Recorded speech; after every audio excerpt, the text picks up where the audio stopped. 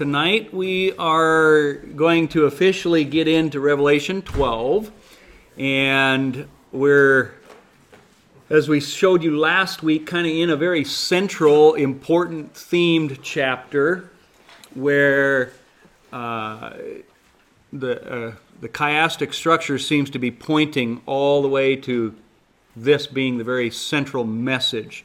And the very central message of this, kind of in the central verse of the chapter. And so again, just like last week, you're really going to want to have your Bibles open to be able to kind of compare some things for this tonight.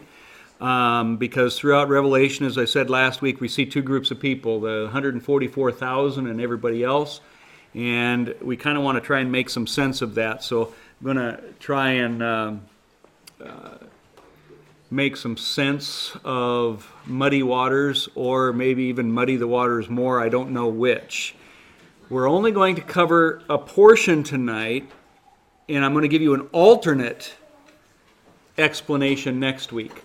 Now, maybe alternate's not the best word, but rather a additional. What I was saying when we started this is one of the things that makes Revelation so difficult to understand, I think, is because of the cyclical or the patterns that are there. I said that I am a preterist in some ways. I think that there are preterist things that are correct. I am just not only a preterist where I think that throughout history these things that take place had fulfilled Revelation, but rather they were a type of. Okay, I am a futurist. I am all of these things because I think all of those groups, they put all their eggs in one basket. Whereas I think Revelation has eggs from every one of those baskets. And that's what makes it difficult to really pinpoint what is happening here. And I think this chapter, probably more than any, is going to really highlight that fact. So as we begin here in chapter 12, verses 1 and 2, we're going to see a story that seems to, in some ways, depart from our chronological order for a little bit, kind of almost like that commercial break, but maybe not kind of thing. You'll make more sense of that next week, but for now, we're going to take it at face value and identify some things here the way it's typically understood. It says this: "Now a great sign appeared in heaven, a woman clothed with the sun, with the moon under her feet, and on her head a garland of 12 stars. Then being with child, she cried out in labor and in pain to give birth." So, there are a number of characters here that we need to identify. Who is the woman, first of all? Now, typically, there's a huge number of people out there who will say that that woman is Mary. There's a huge group of people out there that say that it's the church. There's a huge group of people out there that say it's Israel. I think probably in some senses all of them. But the one that seems to fit the least would be Mary.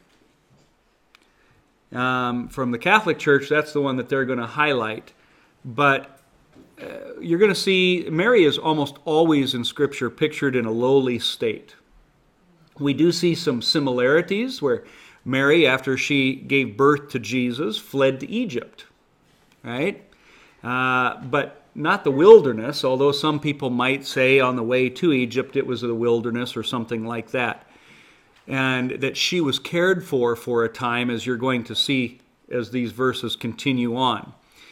If anything, though, I think it's more of a foreshadowing. Now, another thing I think that is going to be a big difference with it being Mary is, I was asking some people this last week, Craig Lorenz and I were talking, and the timeline of this Christmas story that we hear all the time. I think all of my life, I grew up pretty much thinking this is how it went down. Mary's on her way into town, can't quite get there really. Bethlehem, she's at Bethlehem, and the water breaks. It's like, oh no, we got to get to an inn now. And so There's no room, so she goes out into a barn, and she has her baby. While she's got her baby there, shortly after she has given birth, we see that the shepherds are coming and singing, and then the Magi appear at some point, at least while they're still there in Bethlehem. And now as they're kind of packing up, getting things ready to go, they're warned in a dream, you got to go to Egypt because Herod wants to kill the baby. So they take off to Egypt. They don't get to go home. They're off in Egypt for who knows how long until God says, hey, Herod is now dead, you can go home. And then they come back, and they don't stop where they had the baby, but instead they go to Nazareth. Okay? For the most part, I would suspect that might be the general timeline that you guys had in your head.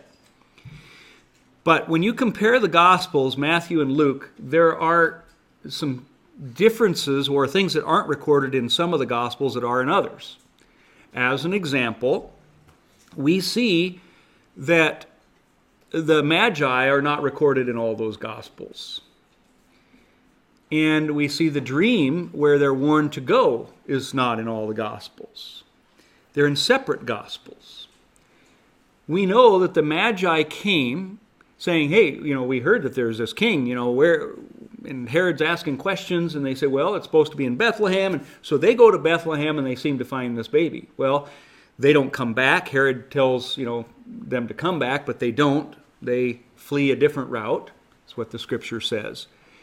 But we're also told that Mary and Joseph take baby Jesus into the temple, to get circumcised on the 8th day.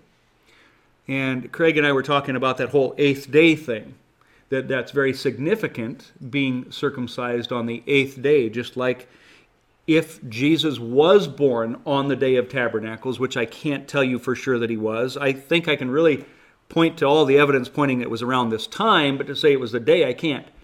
But how significant it would be if it was the Day of Tabernacles. Because then on the 8th day, the greatest and best day, he is taken and circumcised, probably there in the temple. Then we see after that, according to the law, a woman was to take 40 days to cleanse herself before they would go and make an offering in the temple. Well, we see in the Gospels that according to the law, they do this. So 40 days after Jesus is born, he is in the temple, being dedicated, when there's prophecies given over him with Anna and Simeon. Yeah. So that idea that he's going off to Egypt into the wilderness right after his birth cannot be. They were born. He was born. He was hanging out. I suspect they went back home. 40 days later, they're coming to Jerusalem to the temple. They go back home, and it's back at home that they're warned in a dream, Herod's going to try and kill these babies, and then they go to Egypt for a while and come back. That seems to be the timeline that we see in Scripture. Wouldn't they have been there 8 days later? For the circumcision, possibly, yeah, at the temple as well. Whether or not they had to be circumcised in the temple or not, I don't think so. So I suspect a good chance, probably, but I don't know for sure on that. But we do know Scripture says 40 days later for sure. And there was the command of Herod to kill 2-year-olds. 2-year-olds and under, yeah. Why kill 2-year-olds and under unless... Yeah. So it seems that there was a significant amount of time that had passed. Now, the only reason I bring that up is to say what we're going to see is that as soon as this child is born, the devil is going after and whatnot. And so Mary probably doesn't flee immediately into the desert, if Egypt is even the desert, the wilderness. Okay? So it just doesn't quite seem to fit that this is Mary. But I do believe that there is a type of foreshadowing there for sure. We're going to see more as we go along, but you're going to see that the devil is going to go after the rest of her seed. Well, if Mary is this woman, gives birth to Jesus, and then the devil goes after the rest of Mary's seed, who is that? Well, a Catholic would say, well, that's us, the church. Because, Peter was the first pope. Well, I reject all of that.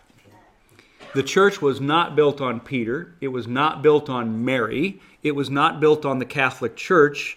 It was built on Yeshua and the confession that he is God.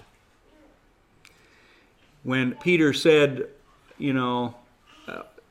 where else are we going to go? And, Jesus says, upon this confession, upon you, Peter, is what the church says. Upon Peter, the church is going to be built on you.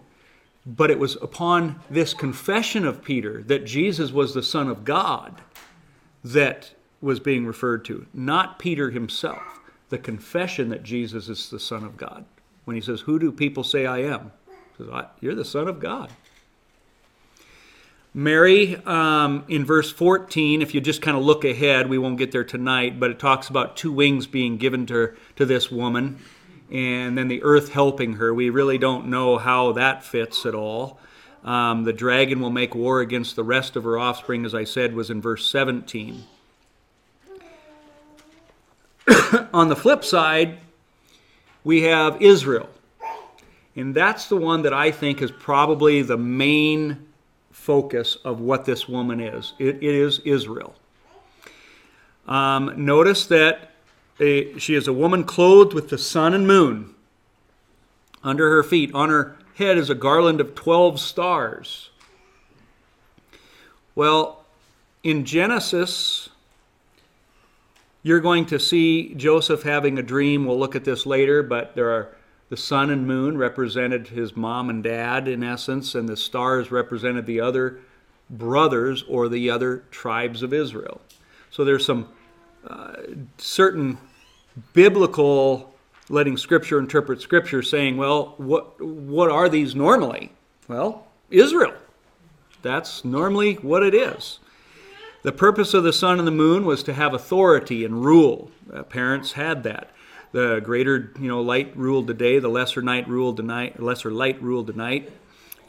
So it's a picture of authority that is also, I think, seen symbolically as well. The preterists are going to say that the 2 wings of a great eagle that we're going to see later, that I'm not going to talk about tonight as much outside of just showing you what a preterist is going to say here, is an eagle was the sign, that symbol of the Roman Empire. And there was Theodosius, who had 2 sons, Honorius and Arcadius. I'm sure I slaughter the names, but between which he divided the empire, making Honorius the emperor of the west and Arcadius emperor of the east. And this was by the providence of God, fulfilling this actual prophecy here, they say, by dividing the empire up in about 390 AD. So in some measure, that secured the church from the great troubles that were there in a united kingdom when the kingdom of Rome was split into 2. So they're saying that the wings of 2 eagles that protect the church is going to be the dividing of the Roman Empire. Okay? So, could there be some symbolic truth in that? Maybe. I just don't see that I can get that from Scripture, though. So what I've allowed to happen is history interpret Scripture, not Scripture interpret Scripture. The problem with that is history, as science and everything else, is interpreted. And that's why I think Scripture, interpreting Scripture, is just a vital foundation. So, anyway, I think it is going to be Israel, is this woman. Now, notice it says, I saw a great sign appeared in heaven. This, too, has been, I think, abused throughout history in a lot of ways. The very fact that it says a sign in heaven seems to say that you can take this figuratively. Some try to say that the woman is even Christ himself, but Christ is not going to give birth to himself, so that doesn't seem to make sense there in verse 5. Some are going to try and take the signs and they almost turn it into what I call Christian astrology. Well, astrology in any form is wrong. Okay, to me, Christian astrology is no better than white witchcraft. It's all evil. We do not use the stars as, fortune telling or to interpret Scripture at all. Does that mean that there isn't a message in the stars that God has put there? I think there is. I think Scripture does say that. I did a message on the stars here for you guys, I believe, right? Yeah. But again, there's nothing new that the Scripture doesn't tell you already. But I can't tell you how many countless times I have heard messages which will show me the stars in the sky. They will show you Virgo, the Virgin, and the moon coming up underneath Virgo's feet, and the sun being, where it's supposed to be here. And look, there's the picture of Revelation right there in the sky, and this happened when Jesus was born. Well, there is some truth to that, because every single year at that time, the same thing happens. Not only that, but the moon is under Virgo's feet literally every month. So it's not a big deal, but when we can say, and you go back, look, at this time, here's what the sky looked like. Oh, there it is. I think that while, like I said, maybe there is some truth to that, and there is a sign or a symbol to that, I don't believe that's really the goal here. It's deeper than that. But like I said, we're not going to get into Christian astrology because I think that's just wrong, and I think that will lead people astray. Well, and they got 3 out of 4. Where's the 4th? What's the fourth part? The Garland of 12 stars. The 12. Okay, what they'll say on that is the stars is actually a separate constellation too, where I think maybe the Corona Borealis or something is up there, and there's a crown, and they'll take the 12 stars there. However, it depends on, do you take the 12 brightest stars or, that kind of thing too. So, again, that's what they're going to do, but again, that's always there. So, I think rather the 12 stars would be what Scripture says there in Genesis chapter 37. I had another dream, and this time the sun and moon and 11 stars, because Joseph is the 12th, were bowing down to me. When he told his father as well as his brothers, his father rebuked him and said, "What is this dream you had?" Even his father understood what these were supposed to mean. Will your mother and I and your brothers actually come and bow down to the ground before you? So Genesis seems to support the interpretation that this is Israel. And letting Scripture interpret Scripture rather than stars, I would say that we're on safe ground here. So, to show you, you say, well, Christ, how does Israel give birth to Jesus? Well, it's what Scripture says. In Romans 9:5, regarding the Jewish race, Paul says this in Romans, he says, theirs, speaking of Israel, are the patriarchs, and from them, Israel, is traced the human ancestry of Christ. So, Christ comes from Israel, from the tribe of Judah. It just, again, Scripture seems to be interpreting what Revelation is supposed to be here for me. So, verse 3, another sign appeared in heaven. Behold, a great fiery red dragon having 7 heads and 10 horns and 7 diadems on his heads, plural. So, this is kind of what you were asking last week, Jordan, in this dragon. What is this red dragon all about? Fiery red dragon. In a nutshell, the devil. Okay? the devil. But notice it's a sign, again seeming to be more of a figurative language is what he's saying. That's what I love about Revelation is if it's supposed to be figurative, he tells us. If not, he seems to just lay it out. This fiery red dragon having 7 heads, you can kind of see a little picture here that I've got from the Revelation Illustrated by Pat Smith here. then you see 7 heads and 10 horns. So it's a little odd to have 7 heads and only 10 horns. It seems unnatural. I mean, I could see 7 heads and 14 horns, or 7 heads and 7 horns for the unicorns or whatever. But it's 10. It's more unnatural. But with the heads, each one has a diadem or a crown on his head. So I want to show you that this is not new, as I'm sure you're well aware of. But before I do here, look at Ezekiel 29, verse 3 here, where you're going to see that Pharaoh was pictured as a devil and a dragon. It's not the first time or only time in Scripture that we see dragons referring to the devil. Leviathan, that literal creature that we read about in Job, in Psalms, is used as a symbol of Satan. Throughout history, dragons have been symbolic of Satan all the time. So it says here in Ezekiel 29, "Behold, I am against you, O Pharaoh, king of Egypt, O great monster." The Hebrew word there in some translations literally say, "O great dragon who lies in the midst of his rivers."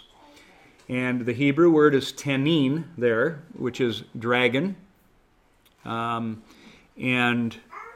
is translated as dragon throughout the Scriptures. So it's not unusual for the devil, by biblical interpretation, to be a dragon. So I think we're on safe ground here as well, saying, all right, the woman is Israel, the dragon is the devil. To understand this, we're going to look at some other beasts that appear in Scripture with the same kind of imagery and descriptions.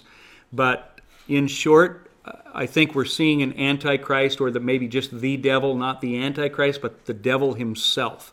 And one of these heads being the Antichrist, as you're going to see here.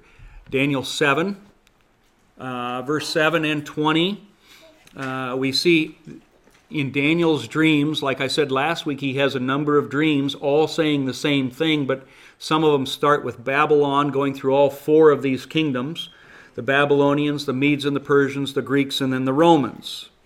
And then the next one, you see Babylon may not be talked about because it's already fulfilled. So you have the Medes and the Persians, the Greeks, and the Romans, but it gets into great detail with the Greeks and a little bit of detail with the Medes and the Persians. And then you go to the next dream, and you have even greater detail about this last beast, the Roman one. Well, this last beast, or the 4th beast, which would be the Roman one, has 10 horns. And then in verse 24 of Daniel 7, it tells us that the 10 horns are kings. So just like in Revelation, if something is meant to be a symbol, it will tell you. So these 10 horns in Daniel are kings. In Revelation 17, when we are going to get to that later, there's a beast with 10 horns, 7 heads. And verse 12 of Revelation 17 tells us the 10 horns are 10 kings. Exactly what we see in Daniel 7. Verse 9 tells us that the heads are actually hills. Hills on which the kings reign.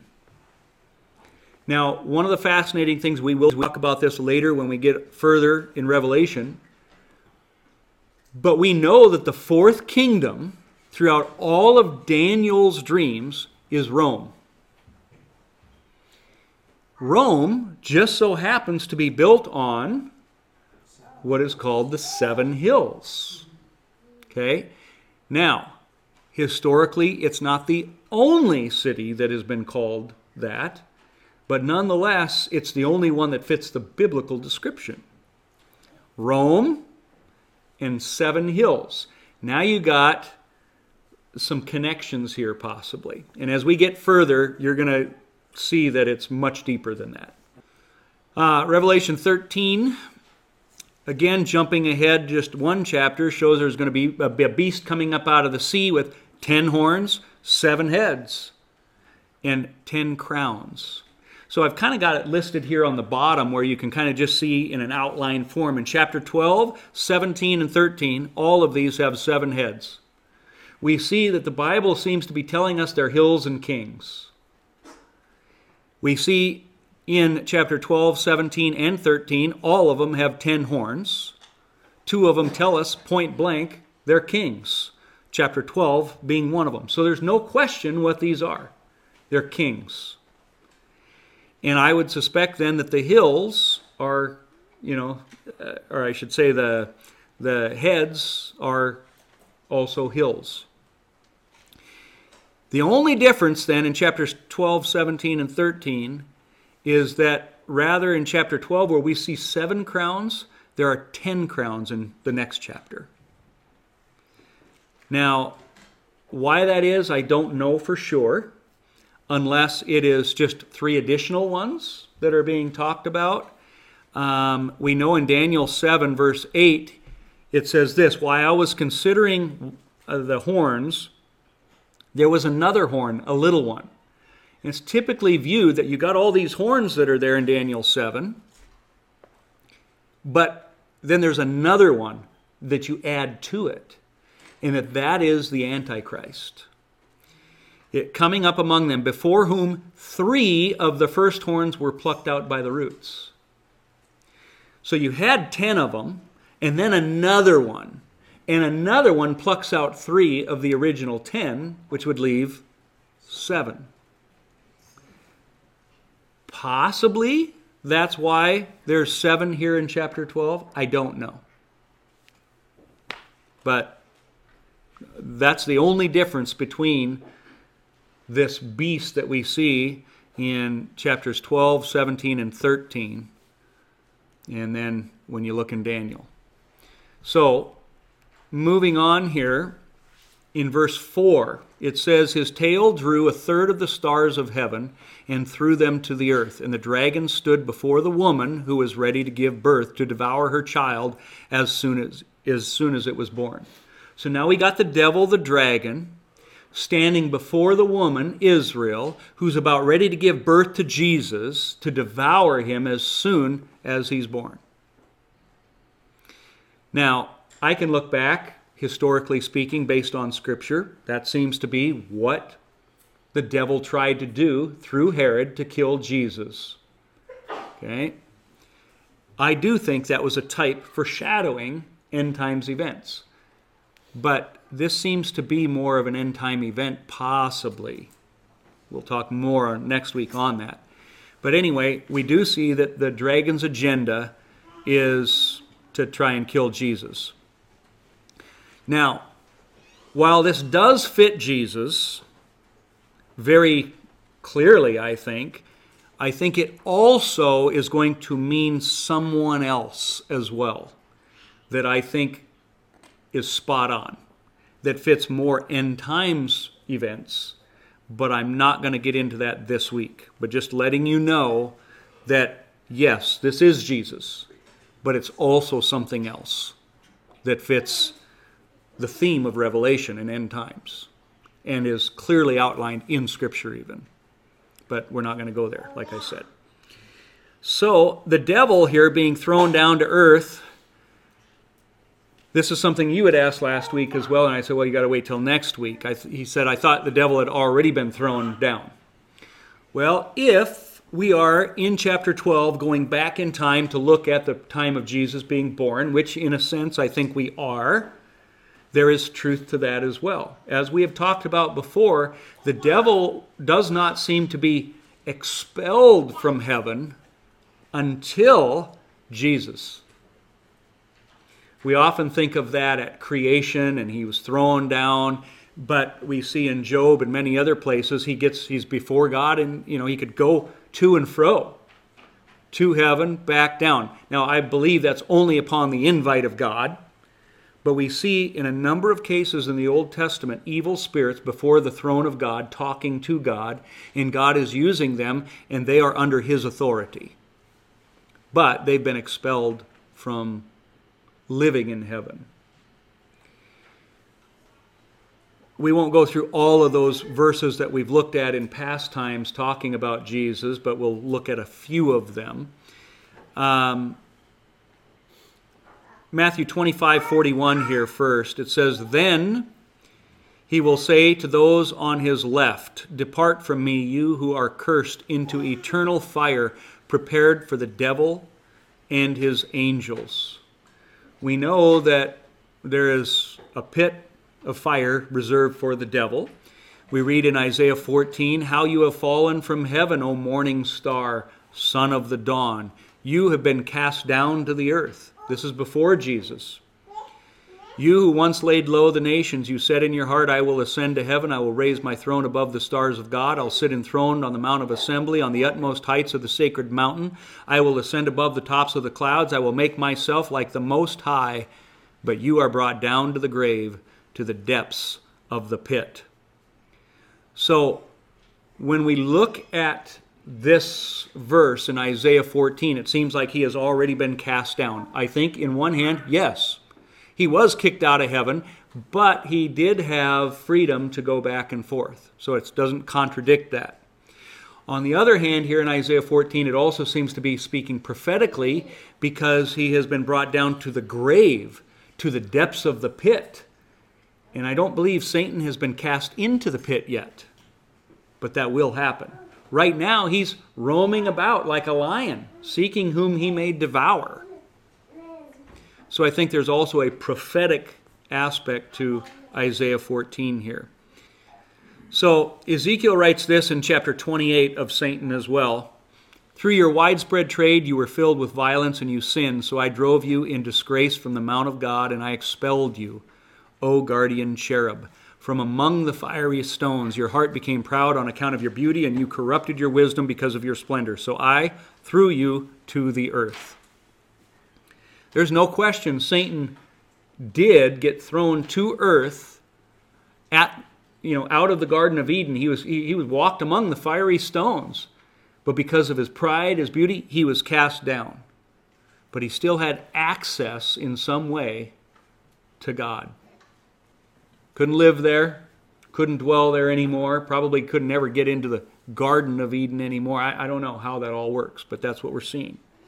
Daniel 8, when speaking of the little horn, which we showed you a little bit of before, the Antichrist, Daniel refers to the stars being thrown down. He says, "It grew until it reached the host of the heavens," this little horn. "It threw some of the starry host down to the earth and trampled on them." So what is this little horn supposed to do? The Antichrist that Daniel, everybody pretty much says this little horn is the Antichrist. It grew until it reached the host of the heavens. Not necessarily in height, but in authority and power. And so it threw some of the starry host down to the earth. And notice that he trampled on them. No wonder they're so mad. This isn't like, hey, the devil is my friend. I'm going to be partying with the devil in hell while you're servants to God in heaven. No. When we were evangelizing, that's what I had some people tell me. You go ahead and be a servant to God. I'm going to be, partying with the devil. No, you're not. That devil is just going to trample. And there is nothing but hate. There is no united front in hell. But these stars we see are angels, and they are being trampled on here. But notice the timing of all of this. It is the little horn that does this, the Antichrist. And the Antichrist is the one that throws some of these starry hosts down. So it says, "She bore a male child who was to rule all nations with a rod of iron, and her child was caught up to God and his throne." Here in verse 5. Again, it doesn't seem to be any clearer description of what could be Jesus, right? Okay, she, Israel, bore a male child, Jesus, who was going to rule all nations with a rod of iron. Then her child was caught up. He was ascended into heaven, sat down at the right hand of God. Right? Makes sense. And I agree. Just saying it doesn't end there is all, as you'll see next week. Psalm 2:9 says he will rule them with an iron scepter. He will dash them to pieces like pottery. Or Revelation 2:26 to the church of Thyatira, he said, he who overcomes and keeps my works until the end, to him I will give power over the nations. He shall rule them with a rod of iron. They shall be dashed to pieces like a potter's vessel. We see in Revelation 19:15, out of his mouth comes a sharp sword with which to strike down the nations. He will rule them with an iron scepter. Clearly, Revelation 19 is Jesus, and he is ruling with an iron scepter. Revelation 12, without a doubt, is talking about Jesus, in part. Here are some verses that I think are important just to kind of show you that he was caught up to God and his throne, it said. Well, Mark 16:19, after the Lord Jesus had spoken to them, he was taken up into heaven, and he sat at the right hand of God. Acts 2:33, he was exalted to the right hand of God. Acts 7:55, Stephen looked up and saw Jesus standing at the right hand of God. Acts 7:56, I see heaven open and the Son of Man standing at the right hand of God. Romans 8:34, who is he that condemns? Christ Jesus, who died. More than that, who is raised to life, is at the right hand of God and is also interceding for us. Colossians 3:1, set your hearts on things above, where Christ is seated at the right hand of God. Hebrews 10:12, but when this priest had offered for all time one sacrifice for sins, he sat down at the right hand of God. There's no question where Jesus is. Revelation 12:6, and the woman fled into the wilderness. So, who's the woman? Israel, where she has a place prepared by God that they should feed her there 1,260 days. So here is where I think the preterist views start falling apart. In that the idea that this is Jesus, it seems like, oh man, this is so easy to understand. We got a woman, we got Israel giving birth to Jesus, and the devil goes after it. But now, how is Israel, for the next 1,260 years or days or any, fashion of, how is she taken into the wilderness and protected? We see in 70 A.D. that, 40 years later, the Romans kind of take away all their authority. Don't see any way in which they're taken into a wilderness and protected in any way, shape, or form. As a matter of fact, they never get their land back until 1948. So how this fits just doesn't make sense. Now, the preterists are going to use different wars that will go on and whatnot to kind of make, but again, it's history interpreting Scripture, not Scripture interpreting Scripture. We've seen this 1,260 days mentioned before. We saw it prophesied biblically in Daniel, chapter 7, chapter 9.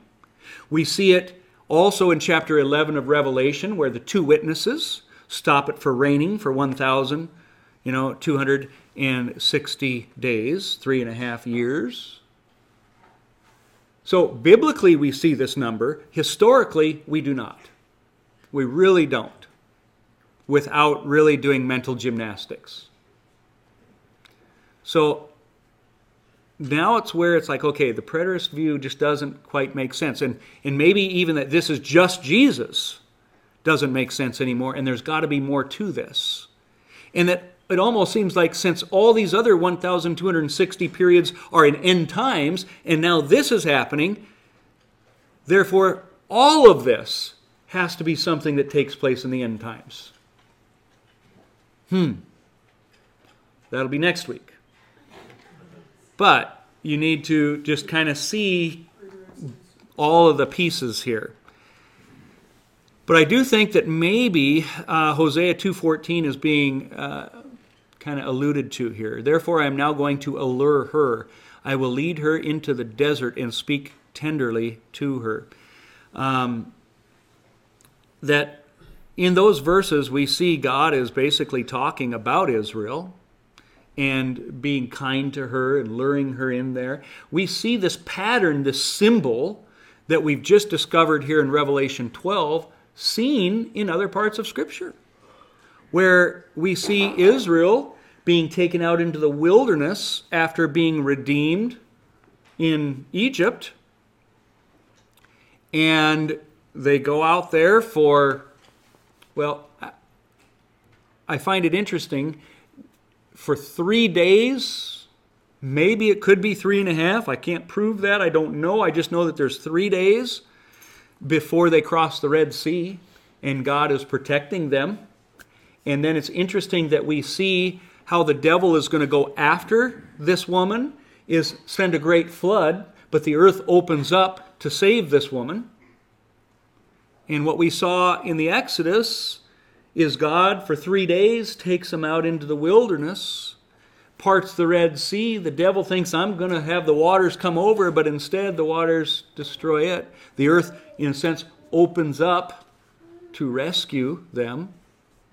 Yeah, it's not exact, but a picture, a symbol. So it wouldn't be the first time that we've seen something like that. Regardless, there seems to be, though, a lot of history covered here in 6 verses. It seems the theme, though, is that Satan cannot change the fact that he lost. He's upset, he's angry, so what he does is he's going to go after Israel and her offspring. Well, who is her offspring?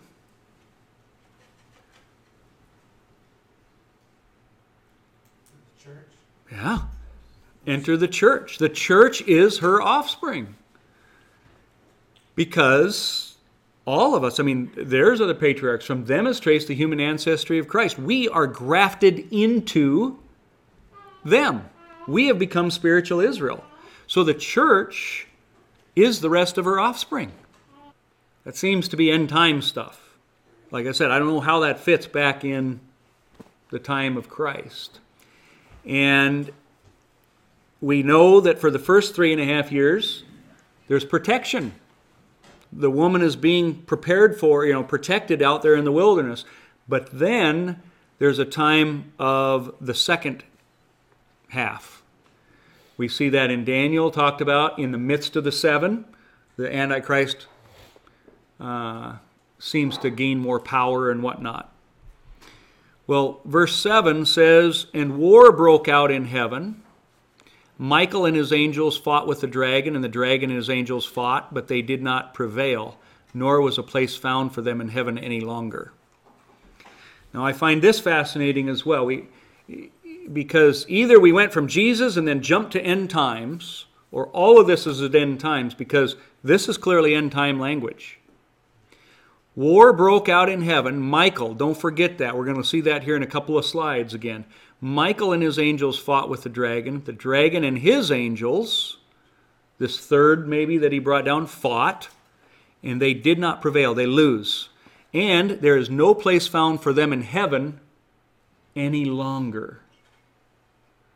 This is what I was saying before. It seems like he had some kind of access here, but he says no longer is there any place. They're not even allowed to set foot to talk to God there anymore. This is where that Luke 10:18 verse, I saw Satan fall like lightning from heaven. Doesn't help clear things up. It did not completely, but outside of the fact that at the time of Christ, he was indeed cast out. So you see a picture here that fits the time of Christ, but you're going to see another aspect of it that seems to fit in end times. John 12:31, now is the time for judgment of this world. Now the prince of this world will be driven out. Driven out of what? Where? Heaven? Seems. 1 Peter 5:8 says, our enemy, the devil, prowls around like a roaring lion looking for someone to devour. He's here on earth doing that very thing. Ephesians 6:16 warns us, because the devil is here, to take up the shield of faith with which you can extinguish all the flaming arrows of the evil one. That we are needing to put on God's word every day, because the devil, this is a real battle that's taking place on earth here right now. And it's going to get worse. And if we don't have that armor of God and know how to use that armor of God now, what do you think it's going to be like during this 1,260 days? You better be practicing now using that armor of God. This is not the first time we've seen the Archangel Michael fighting against Satan. I'll show you that here in a minute, but the fact is that there is war going on in heaven. That ought to make you think the kingdom of God is not quite yet. When the kingdom of God comes, that's done. The kingdom of this world becomes the kingdom of God, as we saw there at the seventh trumpet. So we're not there yet. We're at war. So don't act as if we're at peace. The elections and all these things that are going on, we're at war. And we should be fighting on our knees. We should be praying for the evils in our community to be shut down. Don't give up. But Michael here has been appointed to protect God's people. We see it in the past, and we see it here in the last days. It's interesting, as I said, that they lose their place in heaven. I already talked about Job and how he could have access to that. But like I said, at this point, no more of that. All I know is that when the dragon tries to destroy the child and he fails, that causes war to break out. And that is what marks the timing of a 3.5 year period of great tribulation. At least according to Revelation 12 here. If I had nothing else of the Bible and I had this, I would say, okay, well, here's the order of things. The devil's going after the child. He's going to fail. He's going to be angry and go after the woman and the rest of the offspring. And then Michael is going to fight. And there is going to be a 3.5 year period here. When did that happen in the case of Yeshua? I just don't have an answer for you on that. Even looking at the preterist view, I'm not satisfied. Which just leads me to say that there's something more here for end times. Which again, we'll talk about next week, some other evidences that this is speaking of end times, not just the past. But I think the past is certainly being alluded to, don't get me wrong. This is another verse here as far as the devil being thrown down, John 14:30. I will no longer talk much with you, for the ruler of this world is coming. He has nothing in me, but that the world may know that I love the Father, and as the Father gave me commandment, so I do. Arise, let us go from here. This is Jesus speaking, and he says, listen, the ruler of this world, he's coming. He's going to be cast down. He's coming after you. Soon after this, we see that he, asked to sift Peter as wheat. Now, interestingly, the very thing that Jesus said that Satan asked is significant as well there. Anyway, the generation of Jesus is when he's warning the devil's coming. Verse 9, so the great dragon was cast out, the serpent of old, called the devil and Satan. We don't need to wonder who it is. He told us, who deceives the whole world. He was cast to the earth, and his angels were cast out with him. So, following the timeline here in Revelation, now the devil is cast to the earth, and the angels with him. Like I said, we've seen this Archangel Michael before, Jude 1:9. Even the Archangel Michael, when he was disputing with the devil about the body of Moses, did not dare to bring a slanderous accusation against him, but said, the Lord rebuke you. Michael is this great warrior angel that we see in Scripture. Daniel, though, speaking of end times, and everybody thinks that this is end times when you're reading it in Daniel, it's very fascinating because it seems to be the same event. At that time, Michael, the great prince who protects your people. Notice again, who is Michael set to protect? Israel, the woman. Michael, the great prince who protects your people, will arise. There will be time of distress such as not happened from the beginning of nations until then. So the worst trouble that has ever come upon the earth. When did that happen after Jesus? 70 AD? Not even close. 130 AD was worse than 70 AD for them. The Holocaust even beat 70 AD and 130 AD. So when I see a time that's worse than any other time in the world, I think of Matthew 24, when Jesus speaks of end times and he says there will be a distress that will come greater than any that's ever happened or ever will again. So Matthew 24 seems to be the time here. But he says, but at that time, the time that all of this great distress is happening, your people, everyone whose name is found written in the book, will be delivered. Satan goes after them, but they will be delivered. So here, Michael is going to war. In Revelation, Michael is going to war. So there's some weird things going on here.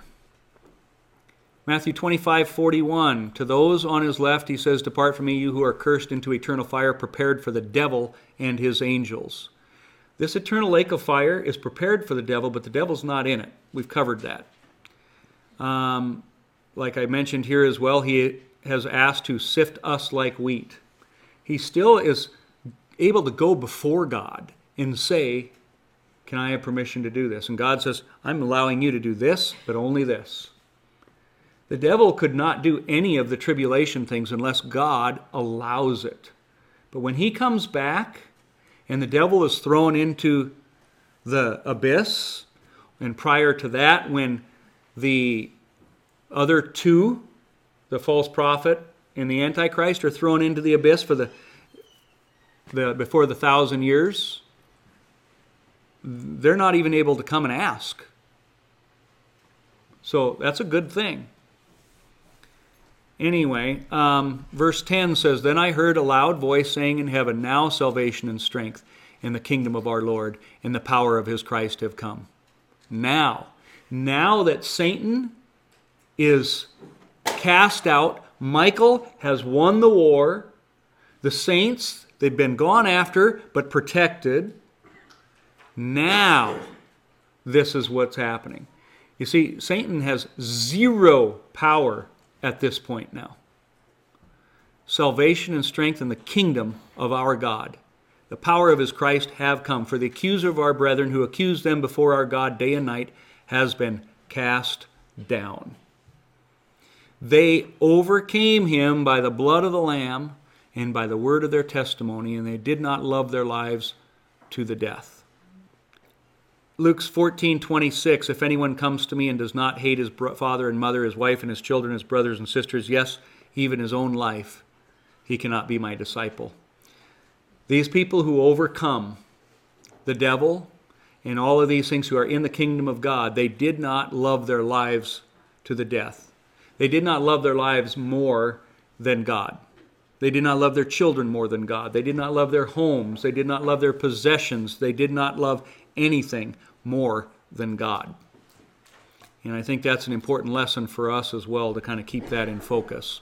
Verse 12 says, therefore rejoice, O heavens, and you who dwell in them. Woe to the inhabitants of the earth and the sea, though, for the devil has come down to you, having great wrath, because he knows that he has a short time.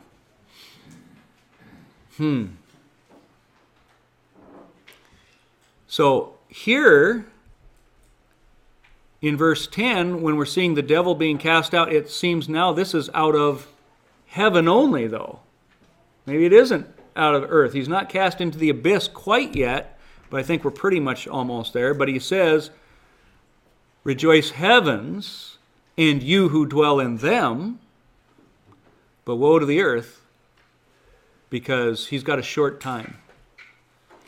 Sounds like Matthew 24, that if those days were not cut short. Okay, it sounds like the tribulation period here. Psalm 96:11, let the heavens rejoice, let the earth be glad, let the sea resound and all that is in it. So let the heavens rejoice, the earth be glad. There's a day coming when not only heavens but also the earth, when the millennial reign happens, we're going to see Satan will be bound for that 1,000 years. He's cast down but not bound. Sing for joy, O heavens, for the Lord has done this. Shout aloud, O earth beneath. Burst into song, you mountains, you forests, and all your trees, for the Lord has redeemed Jacob. He displays his glory in Israel. So there's a day coming where, again, sing for joy, O heavens, O earth beneath. These verses are talking about a time after Satan can't destroy on earth anymore. Revelation 18:20, rejoice over her, O heaven. Rejoice, saints and apostles and prophets. God has judged her for the way she treated you. And you're going to see that's when Satan is cast down as well. So anyway, Satan knows his time is short. He's going to have fury. We know there's a time when he will not be able to exercise any of his authority anymore. But there is a short time where he's going to have that on earth. The troubling thing is when is he cast down? Is it at the time of the resurrection? Or is it all the way to the point of the end times here? The short time, or the short period that he has, seems to suggest that Satan still has some sort of access to ask to sift as wheat, to do those things, but there's a time when the heavens will rejoice because there is no access anymore. When is that? Revelation 12 is all pointing to that being end times, not right now, not our current period. We typically think that Satan has been cast down either at creation or the cross, but it seems to be more end times, and that it is, like you say, prophetic. When I saw Satan fall from lightning, he was speaking, I'm seeing the future, that he will be cast down. But right now, for whatever reason, and maybe like you said, it's because it's what strengthens us. It's an exercise of our faith muscle.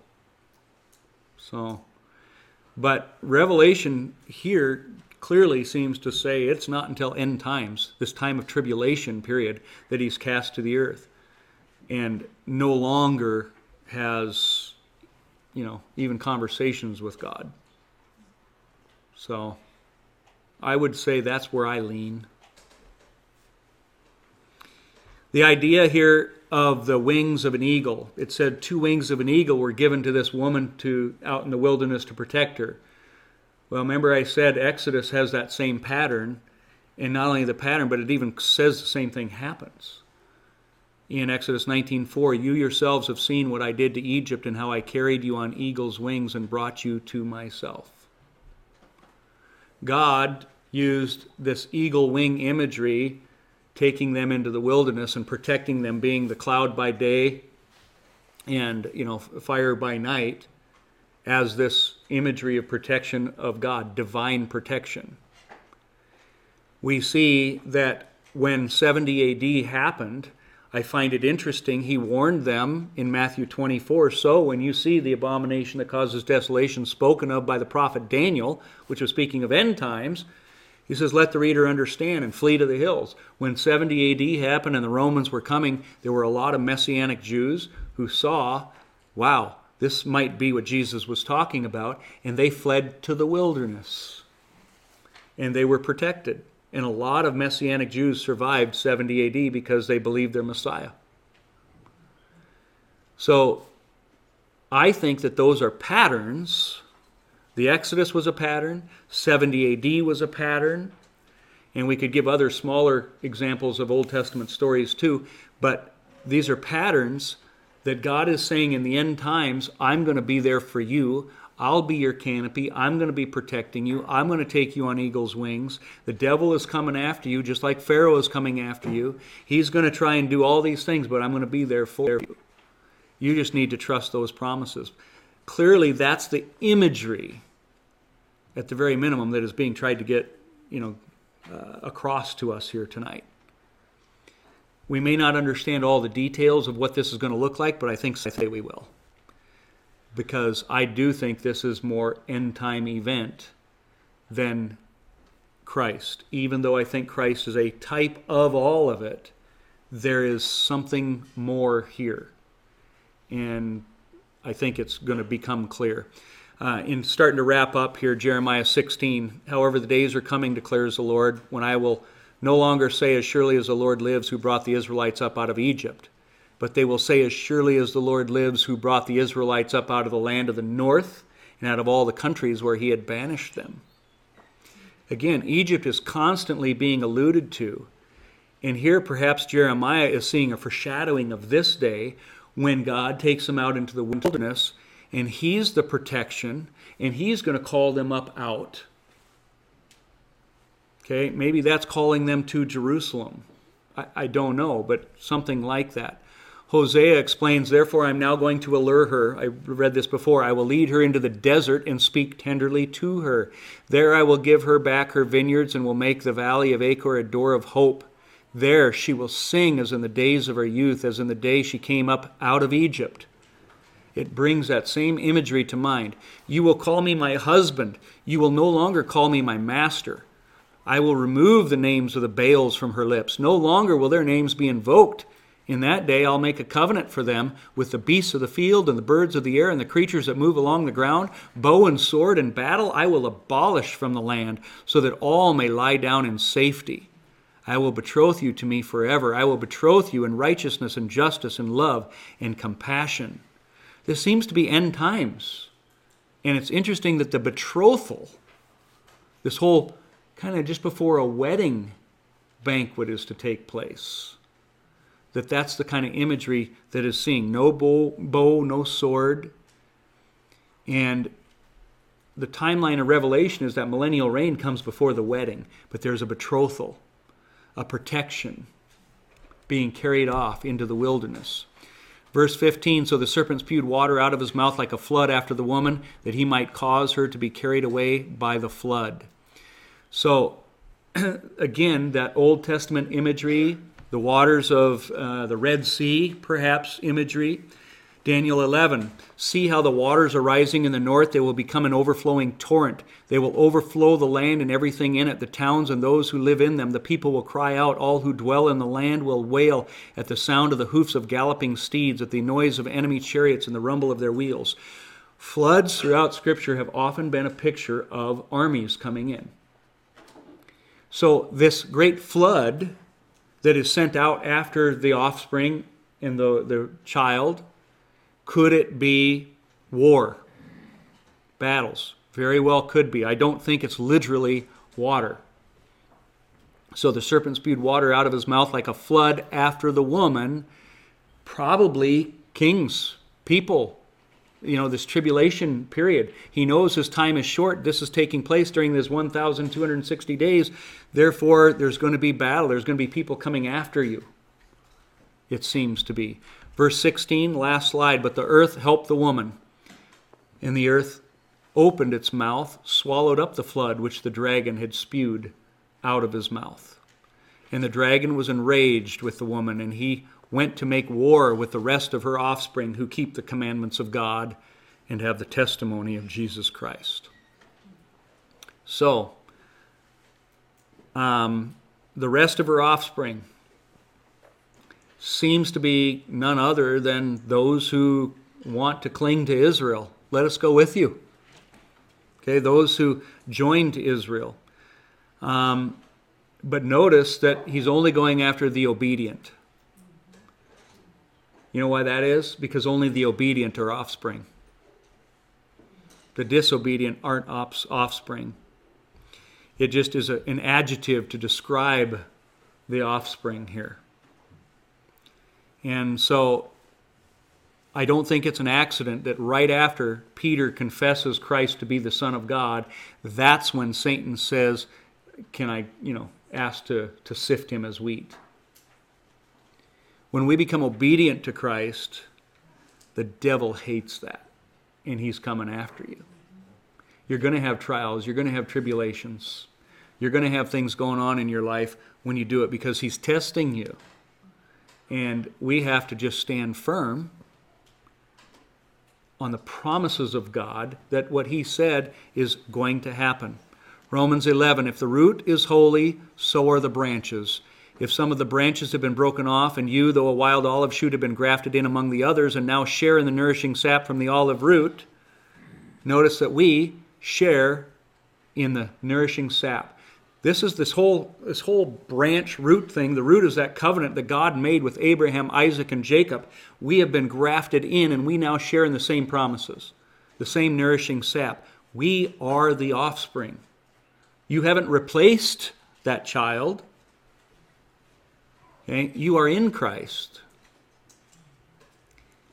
So Romans 9:8, in other words, it's not the natural children who are God's children. It doesn't have to be DNA Jews.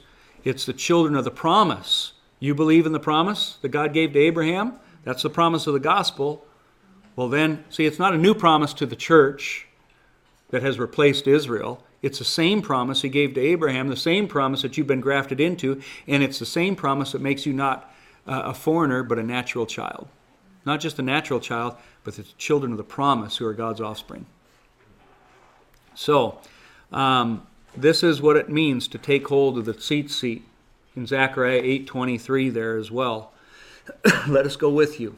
Grab on to the promises of God. So, who is the woman? In a sense, it's Christ. But as you're going to see next week, it's also you. Okay? We'll talk about that later. There's a lot more to determine that. But for tonight, I just want you to kind of look at those pieces. We're going to try and next week look at the whole chapter again, what we've seen so far, but look at it in a different light and make some sense of it. Like I said, I believe that in a sense it probably is like an M to Z kind of thing, from Jesus to the end, that is being typified. But there's also a focusing in on something that's going to take place in end times here. Okay, so we'll look at that next week, and we'll close in prayer.